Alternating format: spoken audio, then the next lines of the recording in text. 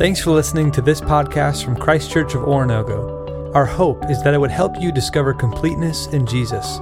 Now for this week's teaching.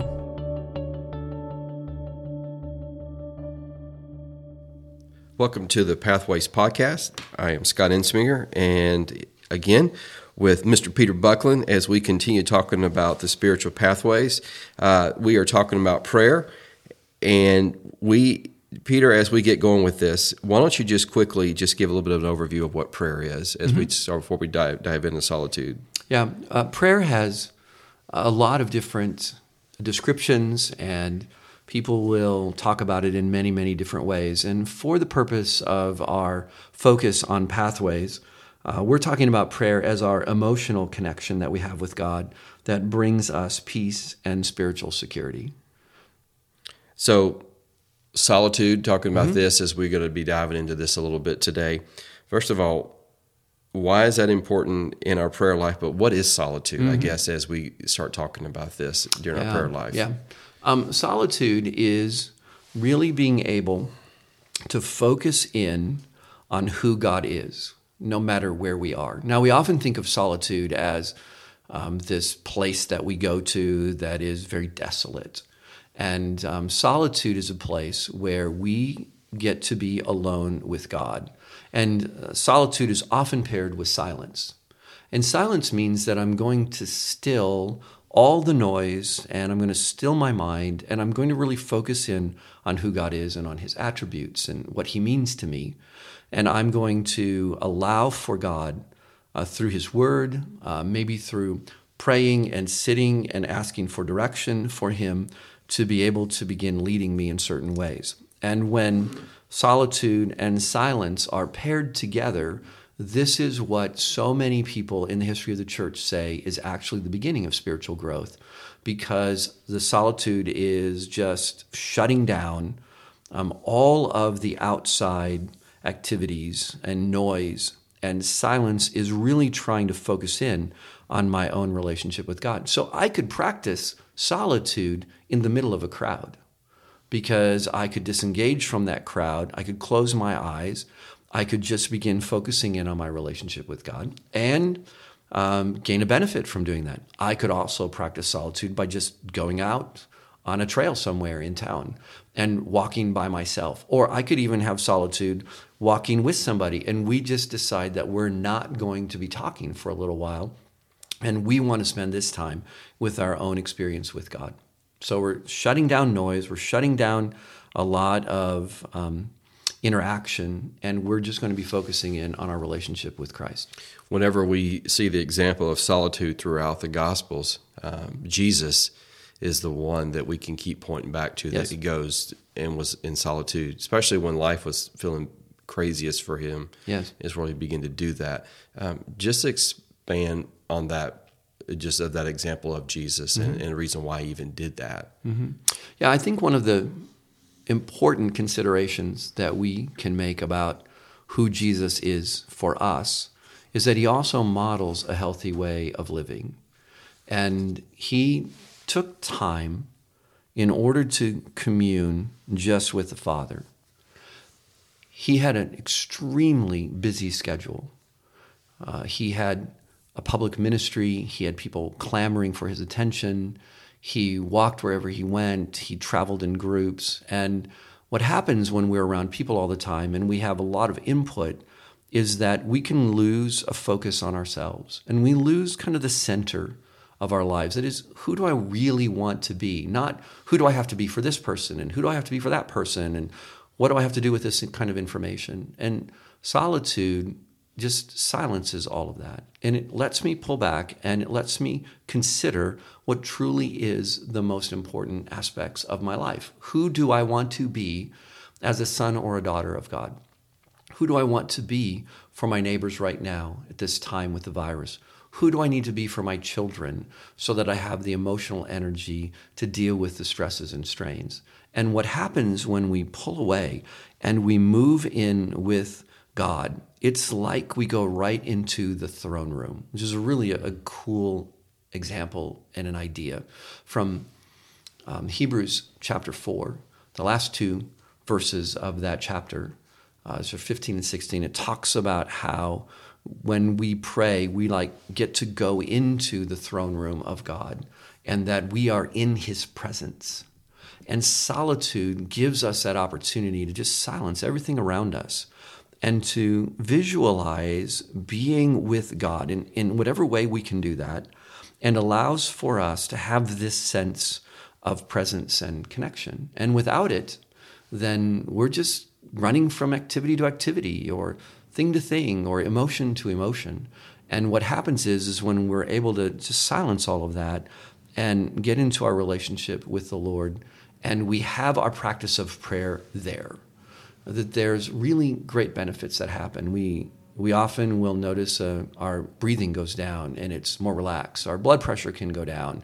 Our focus increases. Our ability to keep our mind on spiritual matters increases. We can ask God to help us to make it through the day. And I know there are times that I have practiced solitude, and as soon as it's over with, my life gets really, really chaotic. But I can handle it better. It's not like some magic panacea that my life is going to be wonderful and I'm going to be perfect 100% of the time, because I'm not going to have that happen. But what I can happen is have energy and strength and spiritual nourishment. Mark calls it our daily bread.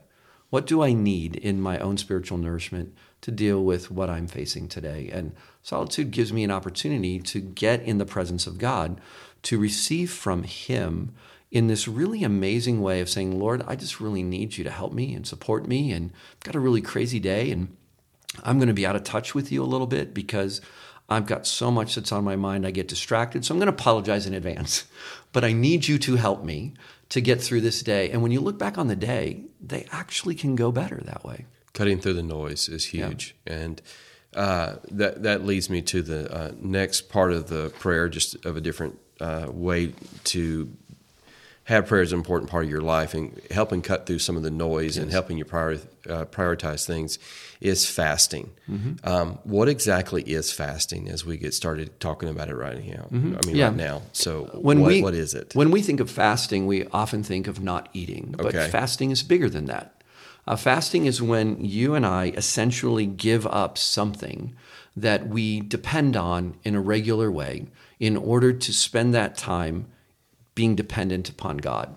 So what we're doing is we're stopping one dependence in order to feel its loss, to remind us that we truly are dependent on God. And food is the number one thing, of course, that people will fast from, but we can fast from technology. We can fast from certain kinds of foods. Sometimes because of medical conditions, we can't abstain from all kinds of foods, but we can begin to pull away from certain foods. We're in the Lenten season, and people will often give up something for Lent, and that's a form of fasting, something that's meaningful to us that we miss in our daily interaction. Like a lot of people will give up coffee, or they'll give up chocolate, or they'll give up desserts, or they'll give up a certain kind of food or restaurant or something that they often will participate in during the week, because it will remind them just in a little bit of a way of the sacrifice of Christ in the Lenten season. And when you're looking at fasting overall, what you're saying is, Lord, I do rely on my social media. I do rely on Instagram. I do rely on the television. I do rely on whatever it is. And I need to rely on you. And so you pull away in order to get closer to God. And that's really what fasting is all about. So, and you can't just fast from the things you already don't like to do, right? Correct. Okay. Sorry, Scott. All right. Well, I thought I'd ask. So in fasting, Matthew chapter 6, this is, Jesus talking here. He says, and when you fast, so that's just assume that we're going to do it. Yes. But he also talks about the importance of maybe not the whole world knowing that you're doing this. Yes. Why is that important that he even put that in there? Mm-hmm. Yeah, Jesus does not advocate showiness. Okay. And our faith is not to draw attention to ourselves. So let me try to explain it like this. When we get close to Christ and we become more Christ-like, people are going to notice that we are more patient, or we are more merciful, or we are more kind than what we normally are or have been.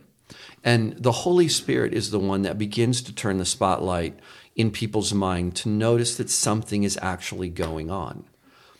But when I draw attention to myself, and I say, hey, I'm fasting today because I love Jesus, it ruins that moment because it looks like fasting becomes self-serving. It's like the person that walks around with a new haircut hoping everyone notices. Yes. Hey, did you get a haircut? Yes. Yeah, okay. Yeah, same kind of thing. So you just get a haircut and people notice it and it's great and it's fine. But if I'm doing that to gain attention, I'm actually not practicing the kind of humility that Jesus did. Jesus didn't do a miracle just because somebody said, hey, Jesus, I need you to do a miracle, hop to it. He did a miracle that would benefit somebody, and then he just let the chips fall where they would fall. And he doesn't want us to draw attention to ourselves because that actually is counterproductive for us. We are to live our lives serving the Lord and living in such a way that the Holy Spirit can transform us from the inside out, and out of people saying, you seem a little different, or you seem to be really peaceful right now. How can you be really peaceful?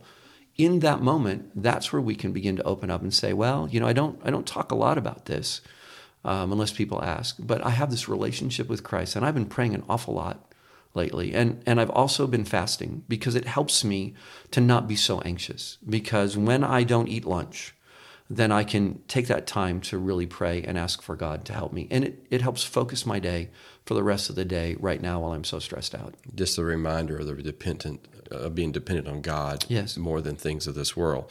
So as we've talked about fasting today, just want to kind of recap a little bit of what we've gone over with it, with fasting. Just 3 reminders. Fasting brings us closer to God and helps us to get centered on God. Yes. Fasting teaches us to depend on God more than the things of this earth, and then fasting also teaches discipline. And the last part that you just said in your last statement was, you just said while fasting, people may read their Bible more, or may pray, or more worship with that. It's using that time in a productive way also, correct? Yes. You stop doing one thing in order to do more of a good thing. Okay. And so fasting, I think, allows for us to really pursue God in a more intimate and personal way. And that is one of the greatest benefits that we have in fasting. It's not just not doing something, it's doing something else instead. So while my stomach is growling during the day, I'm reminded on my dependency on God. But during the meal time, when I would normally be eating, that's when I'm taking in spiritual nourishment. Or when you're feeling that need that you go, I'm going to stay away from social media, and you're going, I really want to go look and see what's going on. Yes. It's just like, no, I'm going to open up and I'm going to read my Bible right now, or I'm going to pray right now, or I may sing a song right now, or journal. It's just making sure that we're it's being intentional with what we're wanting to do with it also. Yes, and having a plan in advance. Yep. Because you and I have automatic habits. Okay. And if I'm on my phone a lot during the day and I decide, well, I'm going to fast from a particular app that I use a lot, I will find myself looking on that app unless I do something to catch it and determine that every time that I'm going to look at that app, I'm actually going to do something else, read my Bible or pray or call somebody or do something else instead. I'll find myself just failing at it because I have trained myself to use certain kinds of apps or certain kinds of media, for example, is what we're talking about, and I'll just automatically go to it. So if I'm going to fast, I need to actually plan, what am I going to do during the time that I would actually be online or eat my lunch or spend time watching television, whatever it would be, or else I'm going to feel that loss and I could just end up skipping fasting because I don't know what else to do. Okay, so as we are ending this podcast talking about prayer, and we've talked about solitude and we talked about fasting. As we end this, if someone's never fasted before from anything, what would be a step that they could take over the next week to try fasting? I would say that you should skip one meal. Okay.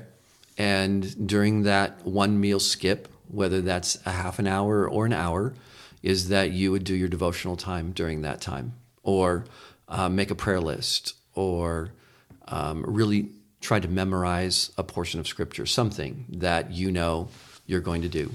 If you are going to fast from television viewing in the evening past 8 o'clock, for example, then you need to figure out, what am I going to do instead? Whether I'm going to read my Bible, whether I'm going to talk to people and see how they're doing, whether I'm going to spend time with my family. But somewhere, even during that fast, I need to have some time with the Lord, because it's not only not doing something, but it's replacing that with something really good. And we don't want to leave the Lord out of maybe a long time. So if you don't go to bed till midnight and you stop watching TV at 8 and you fast in the evening, then you want to spend some of that time with the Lord also, as well as other kinds of good activities that are going to be beneficial for you. Anything else you want to say about this before we finish this up? Don't quit. Okay. It's really easy to be frustrated with solitude and fasting, because if people haven't built it into their lives, it's going to feel really, really weird. So it will take a good solid 3 weeks to 4 weeks to begin to build a habit where you can feel like, oh, I can remember to do this. So if you get going and you forget, then give yourself a break, because you've trained yourself to do something else other than these, and it will just take a while to figure it out. So I always tell people, if you're going to start a new habit, then give yourself at least 6 weeks to be able to get that habit going. So if you're going to fast 1 meal a week, for example, then give yourself 6 weeks before you actually have that fast kind of figured out. And if you're going to start to practice solitude and you fail for the first week or two, don't quit. You've got to figure out what is the right blend, what is the right way for me to do that right now. And it's kind of like shooting a moving target, and you just have to adapt as you go along. But don't quit. Just keep trying. And I think that's the best piece of advice you could give right now on this, any of this, whether it's reading your Bible, begin to pray, is just to keep trying. Even when you mess up, it's okay. To keep going toward the goal of being closer to Jesus. And that's hard for us to do sometimes, because we do fail and we make mistakes with it, or maybe it becomes a little bit selfish at times. But the Lord speaks to us and recognizes that. And as long as we keep seeking Him in this, it's just going to be huge in our journey. Thank you again for talking about this and being open and honest and just helping us all understand what it looks like for solitude and for fasting. And everybody, we'll be back next time. And thank you so much again for listening to the Pathways podcast. Thanks again for checking out this podcast. We hope this teaching helped you to discover completeness in Jesus and encourages you to help others do the same. For more resources or to learn about Christ Church in general, visit us online at cco.church.